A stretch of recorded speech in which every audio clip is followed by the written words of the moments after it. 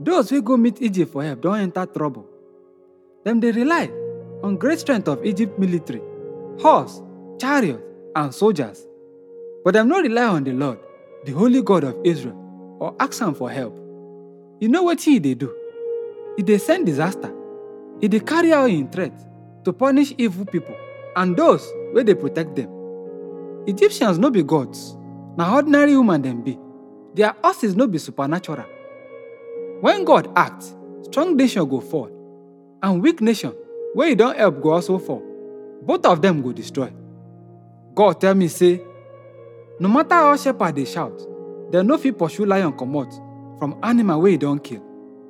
For same way, nothing fit keep me, the Lord Almighty, say, make I no protect Mount Zion.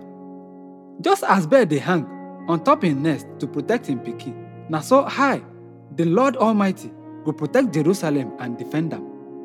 God talk say, people of Israel, una don't sin against me and go against me. But now, make una come back to me. A time they come, when all of una go throw away the sinful idols we una make with silver and gold. Now war go destroy Assyria, no be human power. The Assyrians go run from battle, and their young men go turn to slave. Their emperor go run away in fear, and fear go catch the officers, so them go even abandon their battle flags. God don't talk.